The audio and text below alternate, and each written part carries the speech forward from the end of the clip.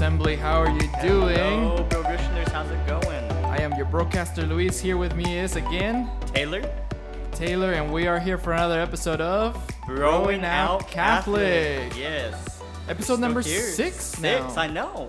Can you believe it? Yeah, I know. It's like, remember how when time we flies. when we didn't even know if we could make it through? through one episode? we're like, you know, do we really have that much to say? And then it turns out we did. It turns out we actually have Pretty way much more an- to say than we thought. Yeah, Yeah, and pretty most of much the an time. hour's worth every week. But you know, last week was actually very kind of eye-opening to us in a sense. It was. Last week was awesome. We had such a great talk with James Mm-hmm. Leija, who was our guest, was our guest speaker, Yes. or guest broadcaster. Yes, broadcaster. Guest broadcaster I can't talk for the weekend. He had so many interesting things to say, and we were so thankful. James, if you're listening today, thank you so much for bringing our show. Of Yes, course, absolutely. shout out to his boxing gym, Yes, Leija Boxing and Fitness. who is based here in San Antonio, Texas, and your broadcaster Taylor is an avid boxer. He often threatens the gloves. Oh, let's not make me sound horrible.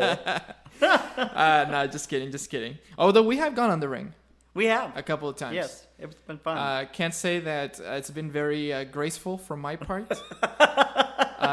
James seems to think that I Yeah, threw a James couple of thought- good punches. Yeah, James thought you were good. I thought you were good too. Could be that he was just trying to get me excited and sign up for the personal training, right? No, he would never do that. James, if you're listening, Only it if you're almost called. worked.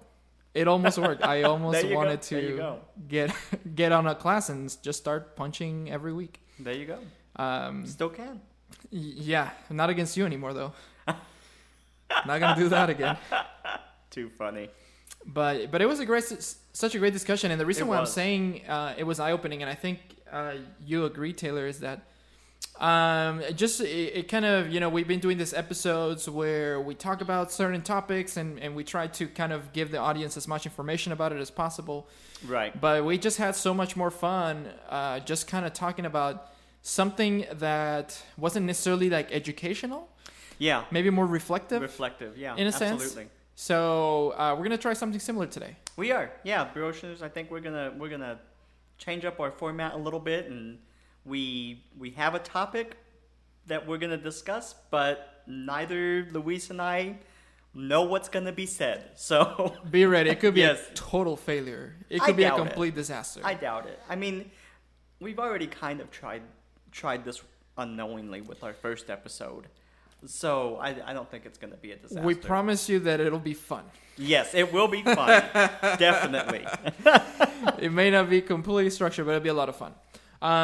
So Taylor, you know, we were kind of discussing. You remember we were talking about what we should do for this week, Yes. and so parishioners, you might remember the episode where we did the liturgical seasons, All the colors. all the colors, and a big season's coming up.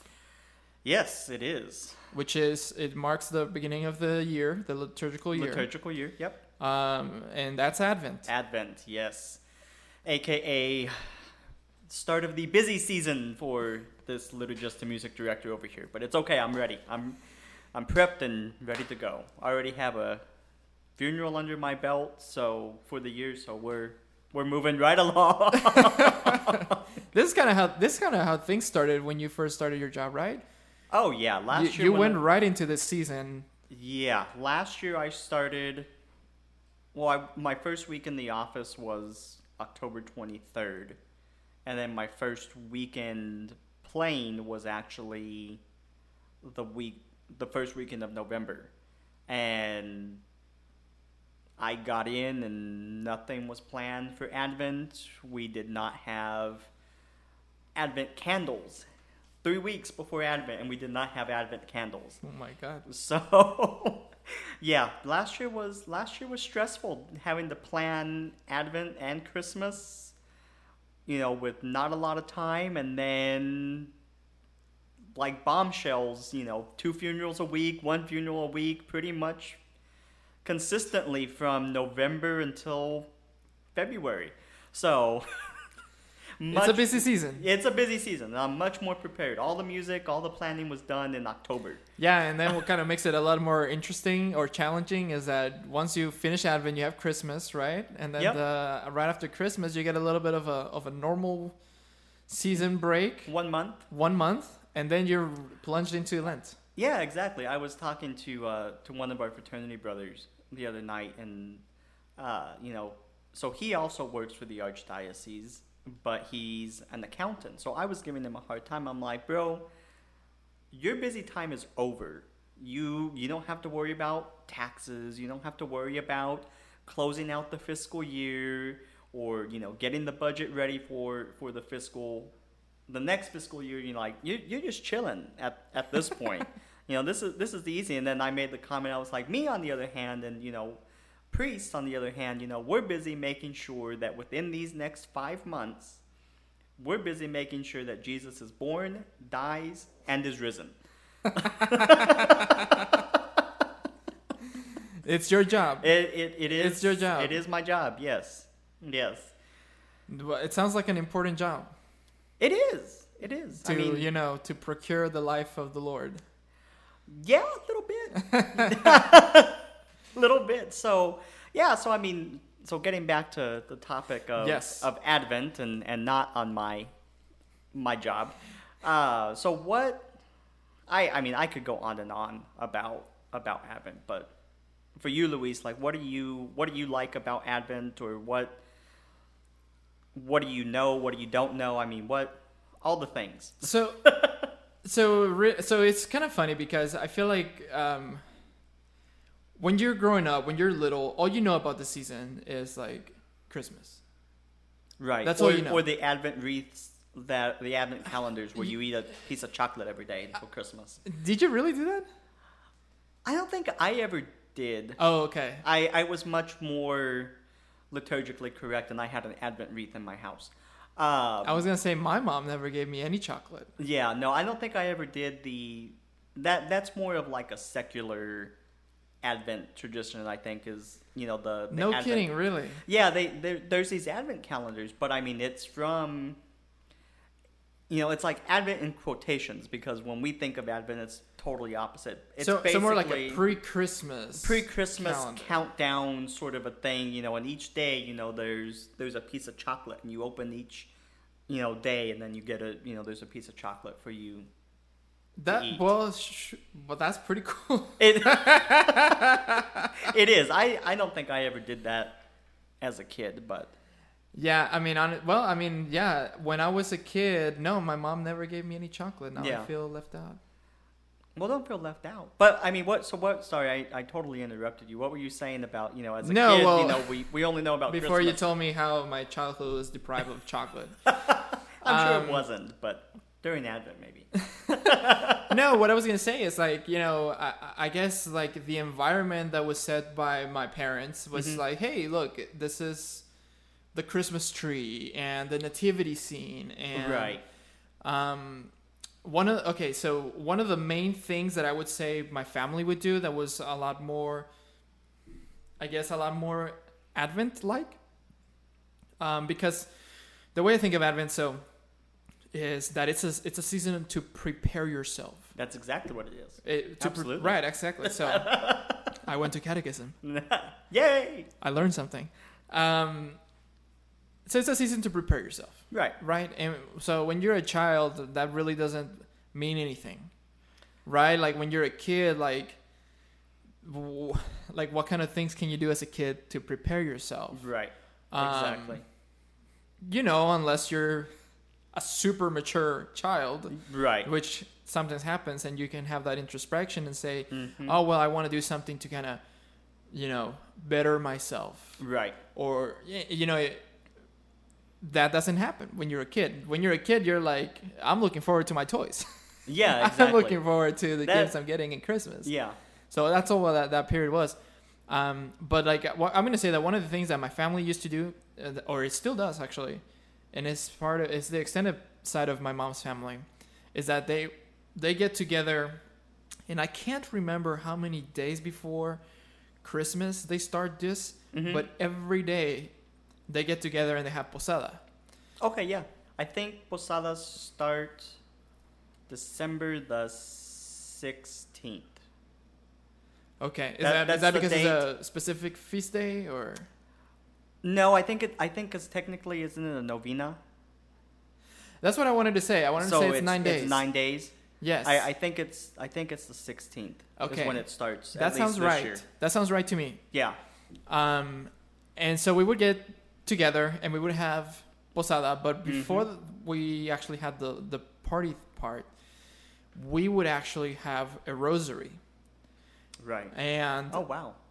everybody in the family would get assigned a reading that would basically be the passage of the gospel that describes the mystery of That's the day. awesome. And it was really cool. I've never heard of posadas being done that way. I'm very intrigued. Yeah, no, like, and for the longest time I thought that was like the only way to do posada, and Yeah. then I learned that that's not the case. But it's one of the traditions that my family does during the Advent season before Christmas that I always loved. And we would do like after every reading, we would have a song, a little bit of a carol, and everybody knows the songs because they're like super old and like we sing them every year. Right. Passed down. And then what I was going to explain is that, so it's the rosary, like somebody reads the mystery, and then the next person to the right says the Our Father. Okay. In the way that you know it, where like the first part is by the one person and the rest is by the Joined, rest of the right. attendants. And then the next person says the first rosary, the first Hail Mary. Hail Mary. And then the next person does the second one, and then so on and so forth. And you have someone leading it, obviously. Right.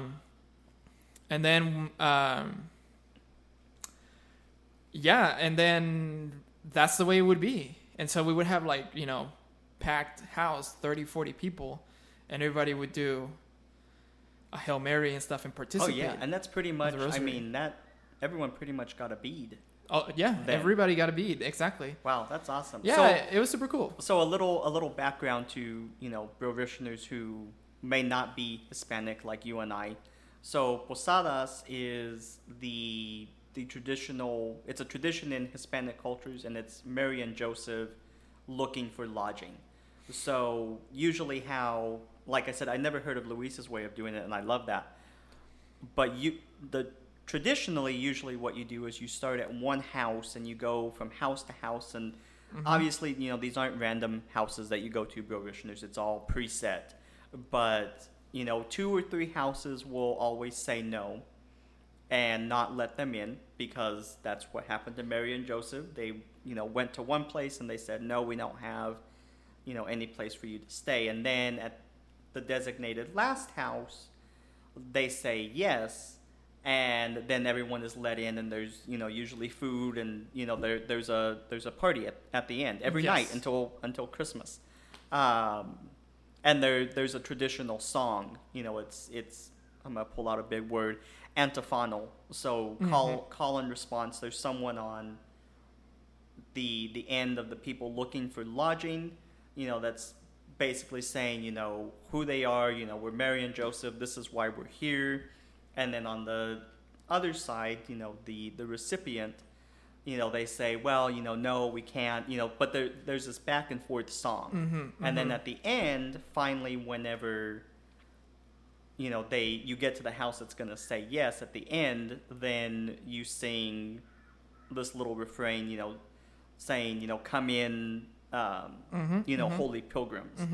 And my favorite part of posadas is, especially from my childhood church, is on Christmas Eve, because posadas end at Christmas Eve, and the last night of posadas happen at the church. So at least in my childhood church, the choir would be at one end, and then the people who were participating in posadas were at the other end in the gathering space of our church. And we would, call and response back and forth, and then they would process in to Entren Santos Peregrinos, come in, holy pilgrims, and at that point they're carrying the baby Jesus, and that's when he's placed in the manger. Nice. And then after he's placed in the manger, then Christmas Eve Mass begins. And we always did it. What Mass? I think we did it right before our midnight Mass is when we would end the posadas. So, but That's just a beautiful. little, I like just a that. little background. Yeah, I like that. Thanks Growish. for explaining posadas. Yeah, just for To- parishioners who might not know. And it's a really cool tradition. It is. I love it. And it's different in different parts of Latin America. Mhm. It's done differently. But the main concept is that Right. there's that's basically it's a commemoration of Mary and Joseph looking for a place to stay. Right. I on love the night that. Jesus was born. I love the idea of doing it as a rosary. I mean, 'cause- Yeah. I mean, and that's the ultimate nod to Mary, as well. Absolutely. Doing it as a rosary. Oh my, I have like Christ bumps all over and ideas swirling in my head. It was lovely, and to me that was one of the most significant bonding religious experiences that I would have with my family. Right. And the fact that we were all involved in it, Right. and Yeah, that's awesome. every member of the family would host one night, and Right.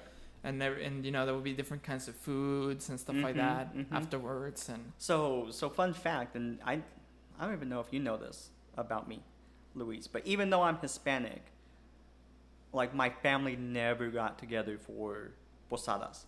It was something we had never done. I gotta invite you. I know. I've only been to posadas, just that last night on Christmas Eve when I would sing midnight mass. Like that's the only time. Interesting. Yeah. Yeah. Wow. Okay. Well, at I least know. you got the one night, the main one. Yeah, right? But I mean, Yeah. I've always wanted to do a full posada. Well, Always. Always. I heard that you were planning on doing one. I was planning. Oh no, what happened? Yeah, well, I mean, it's not gonna work out. One, I mean, just COVID is Yeah, that's true. ruining everything. That's true. Um, It really is. But I mean, the biggest part of it, I did talk to Alora about doing posadas, and we even considered, instead of doing it on a separate night, we would just do the last night on Christmas Eve, and we would do the posada outside. You've been to St. Thomas, so we would start it at the Stations of the Cross, and go and end at the outdoor chapel, and then we would process into the church, and then bring baby Jesus and place him in the creche, in the manger. Yeah. It's like, what is the word I'm looking for? But I mean, right now we don't have many kids in our religious ed program, so I mean, we really weren't going to have the bodies and getting that planned, and that's really something that really should be planned in the summer, and have this is how we're gonna execute all of that. So unfortunately, we're not gonna have our own posada this year, but it's okay next year. That is a sad story, but next year you have the opportunity Exactly. to do And it'll something be really cool. bigger and better. And I would say if you frame it the right way, I think the adults would like to go too. I don't think it should be just for kids. Oh, well, I mean, so exactly. But I mean, we were going to have at least my vision was, the kids were going to be the ones that were going to be, Oh, yes. Mary and Joseph, and, the little Oh, that's super cute. shepherds and angelitos, and, there's not angelitos at posadas. But, they were going to be the actors, of it. Gotcha. So That's pretty cool. at least that was my vision. It might not have been. I think they would have liked that a lot, actually. Yeah. So, and they've done it once before at St. Thomas, before Alora was there, and I think they just did it in the RE building, the rectory, and then our workshop. And it was just, real simple one night. And we even considered doing that if it was enough kids that we were just going to do it in the RE building. And just, have 3 different rooms set up. But, I mean, part of it too, part of the fun of it is all the food and everything afterwards. And you can't do that right now.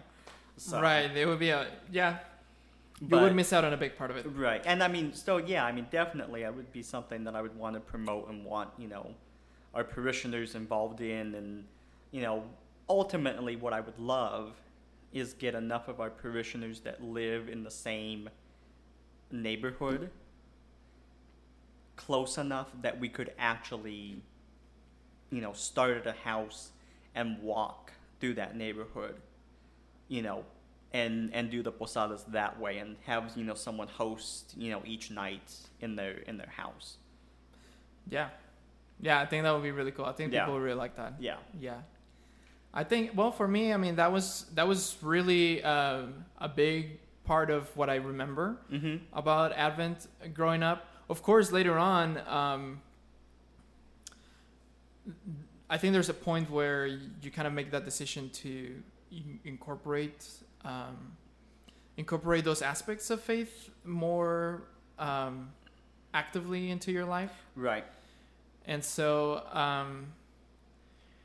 when I got to St. Mary's, one of the things that I did when I was at St. Mary's, I was involved in university ministry, and I was one of the ministerial assistants. So I would get assigned to a ministry. You know about that, right? And I would help the minister or the director of that ministry to run it, right? And every time I was with liturgy and music, shout out to Maria. Yes. And it was a great time. But one of the things that she kind of delegated to me were the reconciliation services. Right. And we would have, this was the first time that I had been more aware about this kind of service being provided during Advent. So we would have an Advent reconciliation service, and as well as a Lent reconciliation service, right? That's pretty much the norm. And now, just the process of being involved in that, and the idea of going to a reconciliation service to prepare yourself, like it seems like something super obvious, right? Right. Just in terms of just sacramentally, it's like, yeah, you want to be in good standing with God, right, and with your neighbor to receive this very important feast or event, but I think that was the first time I started thinking about the concept of forgiveness and the concept of forgiving myself, or asking for forgiveness in preparation for Christmas, right. And now I feel like it's such an important aspect to be reflective about where you are in life, because I feel like that's one of the things that the reconciliation kind of affords you, is like be an opportunity to be reflective and introspective about where you're standing right now in life. Where are you at with your friends, with your close ones, with the people that you work with, and therefore with God himself, right? Right. That's such an important aspect to me about Advent now. And it was something that not till I went to St. Mary's and started doing this that I thought it important or gave it any thought. Yeah, I mean, I kind of have the same experience. I mean, so as a kid, for me, like I said, I always had an Advent wreath in my house, and try as I might, I probably didn't really understand fully, but I would always try and do like the little purple books, or some sort of like daily Advent meditation thing.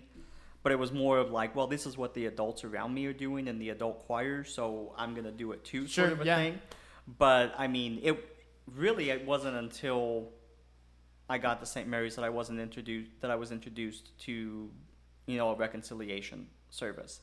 And now I get that connection, because now I have to plan our reconciliation right, services. Yes. And you don't get to not think about it. Yeah, I don't get to not think about it. But I mean, it's awesome because I really get to decide and form, okay, what are the people gonna hear and what are they going to feel and what are they going to see, and what music am I going to play underneath during individual confessions. And one thing that I'm doing for the first time for St. Thomas is we're going to do a theme for our Advent season. It's A Voice Cries Out, based on Isaiah. Oh, I forgot I know it's verses 1 through 11. I forget the chapter. Anyway, it's the passage that goes, "A voice cries out in the wilderness, prepare the way of the Lord." So that's going to be our theme. And so it's nice because now throughout all of our liturgies, throughout all of these penance services and XLT adoration, all these things are going to be connected through this theme. And it's interesting too. Sorry, I have to rabbit hole. I have to go full on liturgist for a minute. When you're talking about making sure that we're prepared to, and good with God, during Advent. So obviously Advent and Lent, there are two penitential seasons of the church, preparing and waiting. But I didn't know this until I took my liturgy course with LTP. It's very interesting that, so let me ask you this. Mm-hmm. In Advent, what are we preparing for? For the birth of Christ. Yeah, but that's actually only one part. So in the 4 weeks of Advent, not only are we preparing for the first coming of God, so when he was born, but we're also looking forward toward Christ's second coming. So that's why, Advent is also such a big penitential season, because, we have to be ready for when that second coming, arrives. Yes, interesting. So, if you look at it's really interesting. And like I said, I didn't know this until I, shout out to LTP. But if you look at the readings and how they're set up, the first 2 weeks of Advent, the theme is actually centered around the second coming.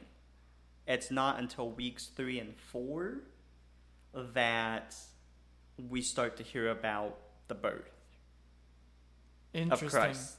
I've never paid attention to that part of it. I hadn't either until LTP. Shout out to LTP. Pointed it out, yeah. So that kind of blew my mind, and it's really reshaping how I think about Advent and reshaping, the music that I'm planning. Yeah, and I guess as a liturgist, it really gives you an opportunity to expand the type of music that you're going to use and the type of message that is going to come forth, right? Right. And it's interesting, and I like to think of it also in a third way. It's not just to me, I feel like we have an obligation, all of us, and I would like to invite all the Broassembly to kind of consider this too, is that when you're preparing yourself in a spiritual manner, you're kind of preparing also not just for the eventual physical manifestation of Christ's return to earth, but in a way we're being called to let Christ be born in our hearts. Absolutely. So that we can be that manifestation of Christ in our communities. Yeah. And using that spiritual preparation so that we can be ready to face the challenges and the kind of expectations that will come with just being an apostle, mm-hmm. being a disciple, being someone that leads within the church and within our communities, and so that we can be people that can be relied upon, so that we can be people that can be, proper stewards of the message of Christ and his mission on earth, you know? So that's kind of one of the things that have stuck with me more and more as I kind of progress and mature in my faith. Yeah, absolutely. And I mean, I think you kind of brought up another theme in Advent, and that's, you know, Advent is about silence. And, you know, so that's why, you know, in priest homilies and in Advent mailouts and, you know, all this stuff that goes out, you know, we always hear from the church of, you know, this is the busiest time of the year, you know, in the secular world. But as, you know, as Catholics, we need to be in silence, and we need to prepare our hearts and our minds so that, like you said, Christ can be born, you know, within our hearts, you know, again. And that's why, and that, I mean, you hit the nail on the head. That's why we celebrate Christmas every year with the same grandeur, is so that can happen within our hearts. Yeah, you're hitting all the I know. The liturgy. I didn't even realize I was talking about silence. But I guess you're right, just the preparation. The preparation. And that's what I like. You know, this is the first time that I probably have done this, prepared for Advent and prepared for Christmas in this way. But you and I are actually going to do some things together that are going to help prepare us. So almost, Bro Assembly, think of it almost like a Lenten practice, but Luis and I are going to do it in Advent. So one of the things that we've decided to do is take a crack at the shortened version of the Liturgy of the Hours, following the shorter Christian prayer book as a way to prepare. But then also I think we're kind of tossing the idea of some sort of a service project, which we're not really sure what that's going to be or look like yet because of the pandemic. But I mean, I'm excited for that, because this is like really the first time that I prepared for Advent, or, you know, and for Christmas in this way. I mean, I always do it in Lent, and I mean, I have my little reflection books that I use during Advent, but they're centered towards Advent. It's never been something that I've said I'm going to choose this to incorporate, you know, as a preparation. Yeah, I mean, honestly, it's funny how you really start seeing these as opportunities to just become better people. Right. Try to be a better version of yourself. I really like the idea of the Liturgy of the Hours, because I feel like it's going to allow us to kind of make some time. Exactly. To meditate and to pray, to reflect. Self-evaluation, to me, is like one of the most important things that anybody can do, even as a teenager, as an adult. I agree. I mean, if you're not self-evaluating, then I honestly feel like you never really grow. You don't grow, exactly. And so I'm excited for that. I think I want to say my grandma used to do Liturgy of the Hours. I want to say she had the booklet, the 4-volume. In Spanish. Yeah. But I've never done it, so I'm really excited to see what kind of growth comes from it. Right. Yeah. Here. I've never done the Liturgy of the Hours. Yeah, it's like one of those things that. Yeah. You always think it's just like not for young people. Well, yeah. Well, and I mean, and that's the interesting thing is like, we think it's not for young people, and the more common misconception is the Liturgy of the Hours is only for the clergy. It's only for priests. It's only for deacons. It's only for, you know, consecrated brothers and you know, sisters. But it really is not. It's for everyone. And that's why super tangent rabbit hole. If you look at the progression of the Liturgy of the Hours, it started as just, clergy. But then as it's been revised, it's become more of the prayer of the people. So really every Catholic lay or clergy or religious should be praying the Liturgy of the Hours each and every day of the year.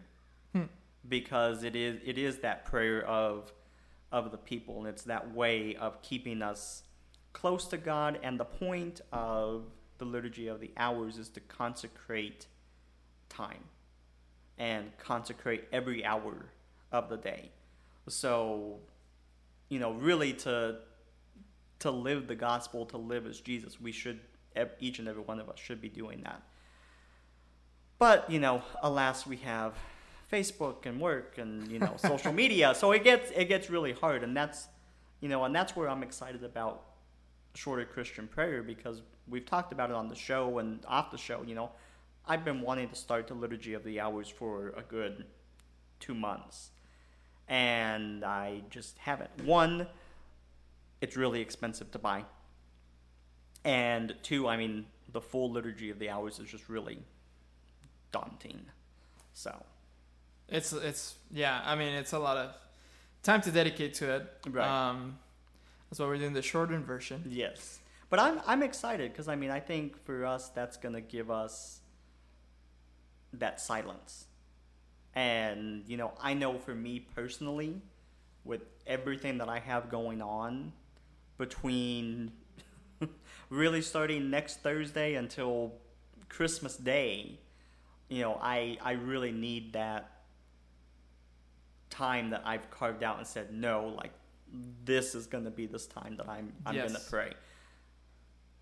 Well, Taylor, do you have one thing that is really cool is how the music changes during the Advent season? Yes. Do you have any favorite Any favorite Advent music? Advent All of it. songs? All of it. No, I love Advent music. If I had to pick one of my favorites, it's probably O Come, O Come, Emmanuel. Oh, yeah. And shout out to Father Carlos for exposing me to new music. We actually at St. Thomas, and he does it at St. Peter's and Paul as well, he uses a version of O Come, Emmanuel. It's by Tony Alonso, and his last name is Huck. I can't remember his first name for the life of me. Gabriel Huck, maybe? Gabe Huck? Anyway, but it's this... It takes the O antiphons and all of these Advent-related verses, and it's for a cantor, choir, and assembly. But it talks about, the O antiphons, which the O antiphons happen starting December 16th, and it's, your wisdom. I can't remember all the O antiphons, so I'm just going to stop while I'm ahead. But it talks about all these Advent themes and, scripture and what we're supposed to be focusing on. And it's a verse sung by the cantor, and then the response is the O come, Emmanuel, that refrain, the traditional. Yes, and then the refrain is the traditional rejoice, rejoice refrain. Did we do that last year? Yes, we did. That's what I remember. I think you only did it a couple of times, because I think you weren't. I wasn't around much in December. Yeah, you were just starting, and that's when I still had other cantors, and we were switching Saturdays and all of that fun stuff. But we're definitely doing it this year.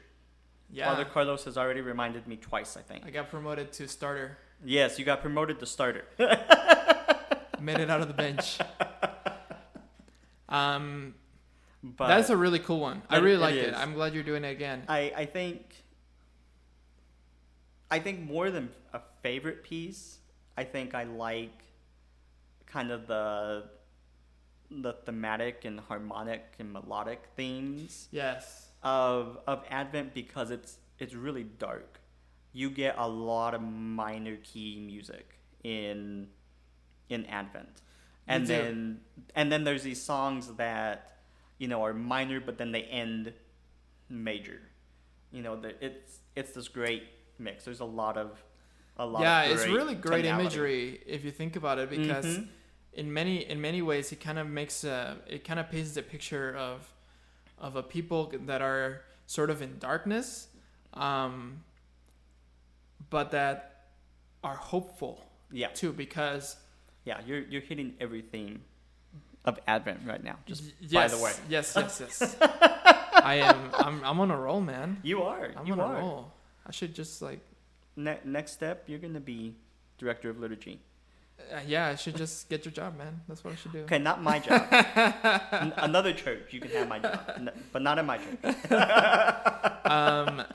But it really is, and I mean, obviously, the music intentionally does this. But yeah, you're right. The imagery is so palpable, so life giving, and it really makes you kind of immerse yourself Right. in that theme. One of my favorite Advent songs is in Spanish, and it's an Hermana Glenda song. It's called Ven Señor Jesús. Yes, I love that Come song. Lord Jesus. I love Hermana Glenda. Beautiful. First of all. Beautiful music from her, even if you don't know Absolutely. Spanish. Yeah. If you don't know, Spanish, it can still be very reflective. It's very reflective, very, very soothing. She's a sister. Mm-hmm. I don't know what her order is. I don't know what her order is either. I really don't know, but she's a religious sister, Catholic from Chile, and she has the silkiest voice, She does. the softest voice, and her guitar playing is just perfect. Impeccable. It's just Oh, enough. yes. It's I not have all like her music just flowing it's through my not head now. overwhelming. It's just enough. It's just what you need. And it's just so perfect, and it is very cool because like a lot of the times her music is just like she'll repeat a phrase over and over again, but she'll just make it different enough melody wise that it hits you differently. Exactly. I usually, whenever she comes on my, Apple radio, I honestly find myself just repeating Yes. like 10 times, and Yes. because I can do that because I have an hour-long commute. So Yes. half of my commute usually, like if one of her songs comes on, it's just me listening to that song On over repeat. and over. That's perfect. and That's a over. great way to spend a It really commute, is. for sure. It is. But You know that what else is a great way to spend a commute? Listening to our podcast. But I digress. it's about an hour. It's about an hour long. So anyway, with that song, that the refrain is like, Ven Señor Jesús, ven pronto a mi vida. Come Lord Jesus, come soon Right. to my life. Which speaks of that twofold, the first coming, second coming. It does. It's ambivalent in that sense, but it just makes me think of all the people that are out there who are going through something, who are like going through depression, going through a loss, going through maybe a tough time in their careers. Maybe they've lost some property or something, and that they need Jesus. They need a glimmer of light. They need a glimmer of hope, and are saying those words every day. They're saying, just please, the upside of this, please come soon. Right. And especially coming from her, because she comes from Latin America, and I think about the amount of people that live in poverty in Latin America. Yeah, absolutely. And the amount of people, and it's usually those communities that live in poverty and are very challenged, who are more strongly drawn to the church and are more strongly drawn to God and the message of the gospel, because it gives them that. It gives them hope. It gives them hope. It gives them something to look forward to. It gives them something to kind of see their life in a different light. Right. I don't know. It just makes me think about that, and it just makes me, fills me with a lot of emotion. And it makes me feel like, okay, yes, like that's what I'm being called to do this Advent season. I'm being called to prepare myself emotionally, prepare myself intellectually, to mature, to take responsibility, so that I can be that light, so that I can be that glimmer of hope for someone who needs it. Right. So that I can provide those comforting words when the time comes, when someone needs them. You know? Yeah, absolutely. Beautiful song. Yeah, it is. I love it. It is. I love it. And too. I'll be listening to it this Advent season for I sure. was going to say, I think I was just going to be on repeat now. Yes. Yes. So, interesting facts about the Advent wreath that you may not know, because I didn't know it. Twofold. So explain the Advent wreath a little bit. So the Advent wreath is obviously a green wreath with 4 candles, 3 purple and 1 pink. Did I say candles? I feel like I said that in my head and You said 4, didn't you? did I? 4 candles, bro, listeners. I don't know. Sorry. Been a long day. It's kind of setting in on me. So 4 candle, green wreath, 4 candles, 3 purple, 1 pink. If you listened to the episode about all the liturgical colors, Yes. you've heard this, but the significance of those colors, green represents life and continuing to grow. So that's why we have the green wreath. And then the purple is obviously a color of royalty. And then pink is that kind of that break in the 3rd week that we get from that penitential feeling and, this feeling of joy. So those are the 3 colors. So, and then there's 4 candles because there's 4 weeks of Advent. So each week we light a candle. Yes. So that's the meaning behind the Advent wreath. And if you have a good liturgy director, the Advent wreath should be somewhere prominent in the church and visible. If you don't, send them to me and I'll educate them. Free advice. Yes, free advice. But the Advent wreath actually comes from the Lutheran tradition. It's not originally a Catholic tradition. It's something that we adapted. And furthermore, and this will probably mind blow you because it did me, the Advent wreath is not liturgical. It is not. You could technically, it's a tradition. You could technically go through the season of Advent and not have an Advent wreath in the church. So what part of it? So when you say it's not liturgical, what exactly do you mean by that? So it's not liturgical. It's not something that was given to us through the Bible. It's not something that was given to us through Christ. It's more of something that we saw and we liked, and it just kind of became a tradition. So it's not written into the rite of the Mass at any point during Advent or anything like that. No, it's Right? not. It's Okay. not any type of ritual. Obviously we bless it. Obviously we light the candle. Before the candle or candles. But it's before Mass. It doesn't happen during Mass. Well, it happens at the beginning of Mass, usually when you have okay. when you light the candle, and the blessing happens right before the greeting, on the first Sunday of Advent. But in the sense that, it's not. Let me think of an example. It's not like, oh goodness. It's not like singing the Gloria, or I'll go even further. It's not like consecrating the bread and wine each Right. week. Right. It's not something that is written that has to be done, and you're going to be in big trouble if you don't do it. Sort of a thing.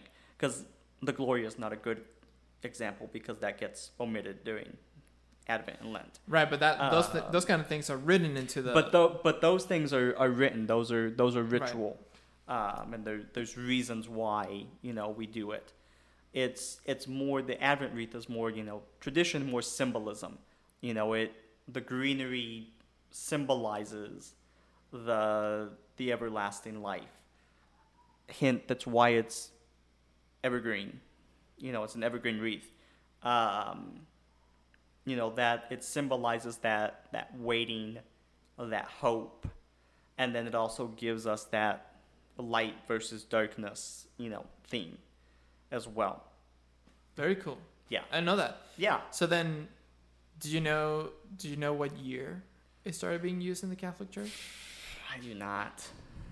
Parishioners, if you know what year the Advent wreath started being used, let us know. Send us a comment. Yes. Educate us, please. Facebook.com/BroyNowCatholic. Yes. Or sending us an email, broynowcatholic@gmail.com. Yes. Awesome. And soon to come on Instagram. I'm putting that out there because that forces me to have to create the account. So hold me accountable, bro listeners. I gotta create us an Instagram account. Post an angry comment on Facebook. Say, where is the Instagram Taylor? Be nice. Don't be angry. Be nice. All caps. Tons of exclamation points. All right. So I don't know. Any last thoughts on Advent? Well, I think I just want to send a message out to the Brossembly. It is COVID season, pandemic. It is. And there's going to be a lot of reasons to skip things, and maybe, I'm not saying that you shouldn't, but everybody's going to do what's best for their family, obviously. Right. There's going to be people in your family or in your community who are more vulnerable and whatnot, and they should definitely be protected. Mm-hmm. Absolutely. But if you can find the opportunity to get together with some members of your family or some of your neighbors in a safe manner, really try. I would encourage everybody to really try to bring to life those things about your culture, your traditions, anything that maybe your family used to do or that is passed down from your background, mm-hmm. Etc. And live those kind of principles of Advent. Yep. Of listening to the Word of God, of preparing yourself, of being that voice that cries out to others to prepare the way of the Lord, and being that kind of accountability to each other, mm-hmm. to truly use this season to be better recipients of the gift of Christ in our life. Absolutely. And I'm gonna take that a step further. Go to church. Right now it's crazy the times that we're living in with live streaming mass. But if you're healthy, if you're able, go to mass. Especially right now, more than ever, I think we need the mass, we need the Eucharist. And the Eucharist gives us the graces that we need to go out and be Catholics. That's why we receive the Eucharist at least once a week. If your schedule allows and you're able to attend, daily mass or that sort of thing, even better, because we truly need the Eucharist daily. Go to adoration if your church has an adoration chapel. Go to adoration. Just make a conscious effort to be present and to go to mass and receive all of those graces. I mean, there really is nothing that can replace being physically there. Yeah, I think that we all need that sort of recharge. Mm-hmm. We need that food to give everything, to put everything into perspective and give everything context.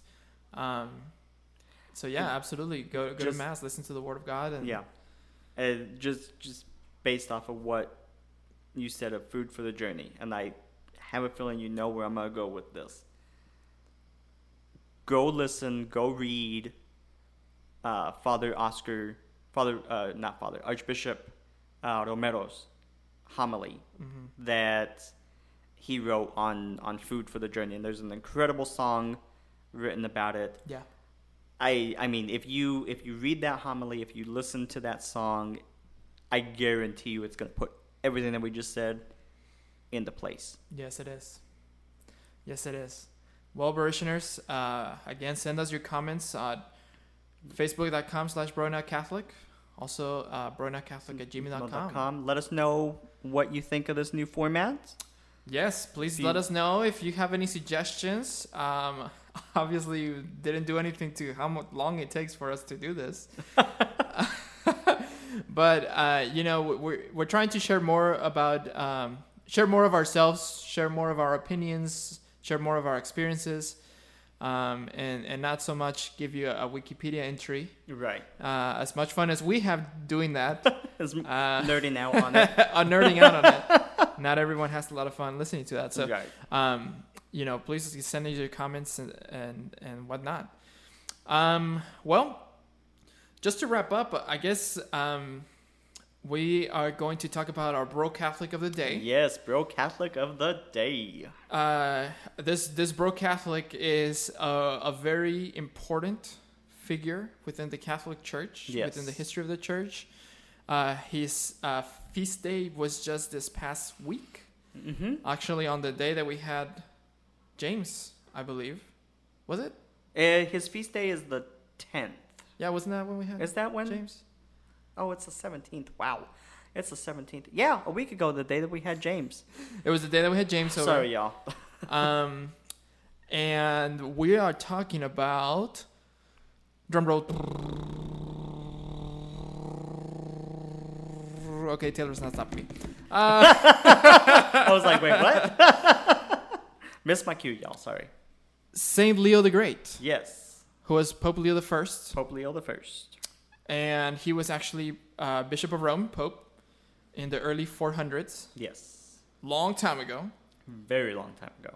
Very long time ago. Closer to the time of Christ than he is to us. A little bit before. Which is crazy to think about. A little bit before Facebook and stuff. A little bit. Just a little bit. Yeah. So maybe that's why you haven't heard of him. Couple years. He didn't have a Twitter, unfortunately. No It would be interesting. What do you think he would tweet about? I don't know. I follow Pope Francis on Twitter, so maybe it would be similar. Can you imagine if no, you know what? I don't know. Oh, go ahead. Can you imagine if technology had been invented way back and we had tweets from Pope Leo the First? Right. During those councils? Yeah, exactly. Ecumenical councils. The ecumenical councils and what was going on? Yeah, that would be crazy. And also, I mean, we would literally have live tweets of the Crusades. That is crazy to think about. That would be. Hey, what's up, y'all? Just about to go, start a holy war on these people, to convert them to Christianity. Yeah, maybe it was a good thing we didn't have Twitter back then. It probably was. But just to tell you a little bit, guys, what we think Pope Leo the First and Saint Leo the Great is a very cool, a very appropriate Bro Catholic of the day. So on top of being Pope, he was someone who was known back in those days. So you can imagine there was kind of a very sharp contrast between those who had comfort and those who had economical support and those who didn't. Right. And a lot of the time, and so Pope Leo was one of the first in the history of the church to push for organized religion to be sort of like stewards of the poor. Right. And he often used his position in the church to reach out to communities who were in need, and try to kind of care for them, protect them from all of the dangers that existed back in the day. Taylor, I don't know if you have any Oh yeah, Christoph, you I wanna do. say I just didn't know. Yeah. I didn't know if you were. Sorry, dead air. Go for it. Dead air. So another thing that I find really interesting about Saint Leo the Great is he's really the first to push, or not push, but prevent the error of the thinking of Christ's divine and human natures. You know, he's really the first to say that, yes, Jesus was truly human and he is truly God. You know, Yes. he is truly both. There is no separation. Which is between central to all those of things. Christianity nowadays. Yeah, absolutely. So this idea that Jesus was at the same time both 100% human Mm-hmm. and therefore susceptible to all the things that we as humans are susceptible to, Right. including sin, Sin. but also 100% divine. Yes. 100% basically made out of the same substance that God is made out of. Mm-hmm. And that is, I think that would be like one of the things that he would tweet out Right? back in the day. Like, He'll be like, bro-itioners. Hello. Bros. Hello. He's both. it's both. Period. Hashtag yes. Hashtag. Hashtag Christology. Ooh, big word. Hashtag Christology. Love it. And now, because of him, now all of Christianity recognizes, because there was this big push, like there Right. were sectors of Christianity back in the day who were like, well, you know, he was just like a human being that was kind of like really liked by God and anointed by God More, to do yeah, this. more of a prophet than More of a prophet, yeah. than divine being. And there was all kinds of confusion about that. Right.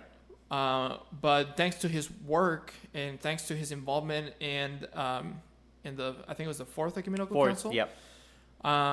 He was able to solidify and finally, you know, put an end to the confusion and say, hey, what makes sense is for Christ to be both fully human and also fully God. divine. And I think that that's a cool concept, and maybe we can do an episode about that, because I feel Yeah, like that would be. I feel like it puts into perspective what he was able to accomplish, Right. being fully human. Yeah, that's major. Major. You know, not gonna get super into it, but Yeah. but I think it would be super cool to do something that about would that. be that would be awesome. And so, thanks to him, Yes, thank you. we do have that, and that's one of the Saint main Leo the reasons Great. why he's considered Doctor of the Church. Yes, a right? doctor of the church. And then finally, I think one of the coolest broest stories of Saint Leo the Great Broest, I love is it. that he is attributed with having spared Rome from an attack by Attila the Hun, Hun, yes. and He is the protector of the Western Church. protector of the Western Church. And do you know the story, Taylor, of how that happened? No, I don't. Okay, so it's really cool. Basically, word got around to him, and Okay. obviously to Rome at the time, Right. that the Huns and led by Attila the Hun were making their way west, and they Okay. were going to invade Rome. Okay. And there was obviously a lot of anxiety because there was all of these news stories and all of these kind of like legends about what the Huns were capable of doing. of, right. And so when he got word that Attila the Hun was right outside of Rome, Saint Leo the Great went out to meet with him. And the story goes that before he even was able to say anything to Attila the Hun saw Saint Peter and Saint Paul. Saint Peter with a sword in majestic fashion Oh, wow. right behind Pope Leo I. And without any hesitation, Attila just turned around and left. That is awesome. That's Really cool super- story. Yeah, it's like St. Peter and St. Paul, like, backing up their boy, not Backing fam. up their boy. Yeah. Not fam, this ain't gonna happen, sort of. I love that. That image is, Super imagery cool story. is awesome. Yeah, so when I saw that, I was like, okay, we gotta talk about this. Yeah. We no, gotta definitely. Good give job. a I love shout it. out to Yeah, absolutely. to Saint Leo the Great. And so because of all those bro-worthy things, he is our bro Girl Catholic Catholic of the day. I love it. I love it. All right, well, bro Assembly, just send us your comments. Tell us what you think about Saint Leo the Great. Do you have any cool other facts that you'd like to share? Yes. Or maybe anything that has happened in your life. Maybe you go to a parish that's named after Saint Leo the Great, and there's some cool facts that you know and would you want to share. Send us Maybe your comments. Sending us an email. Your church has a relic. Maybe your church has a relic. Let us know. Saint Leo the Great. All right. Well, I believe that is going to be That all is for us. it. Yes, good show. That is all from your broadcasters today. Follow us on Facebook at Broing Out Catholic and email us at broingoutcatholic@gmail.com with questions, suggestions, comments, etc. To find all of the different platforms in which our podcast is aired, visit our About section on Facebook and find the platform that's best for you. If you listen to us on Apple Podcasts, don't forget to leave us a review where you can tell us all the things you liked. I'm Luis. And I'm Taylor. We are your broadcasters. Peace of Christ out.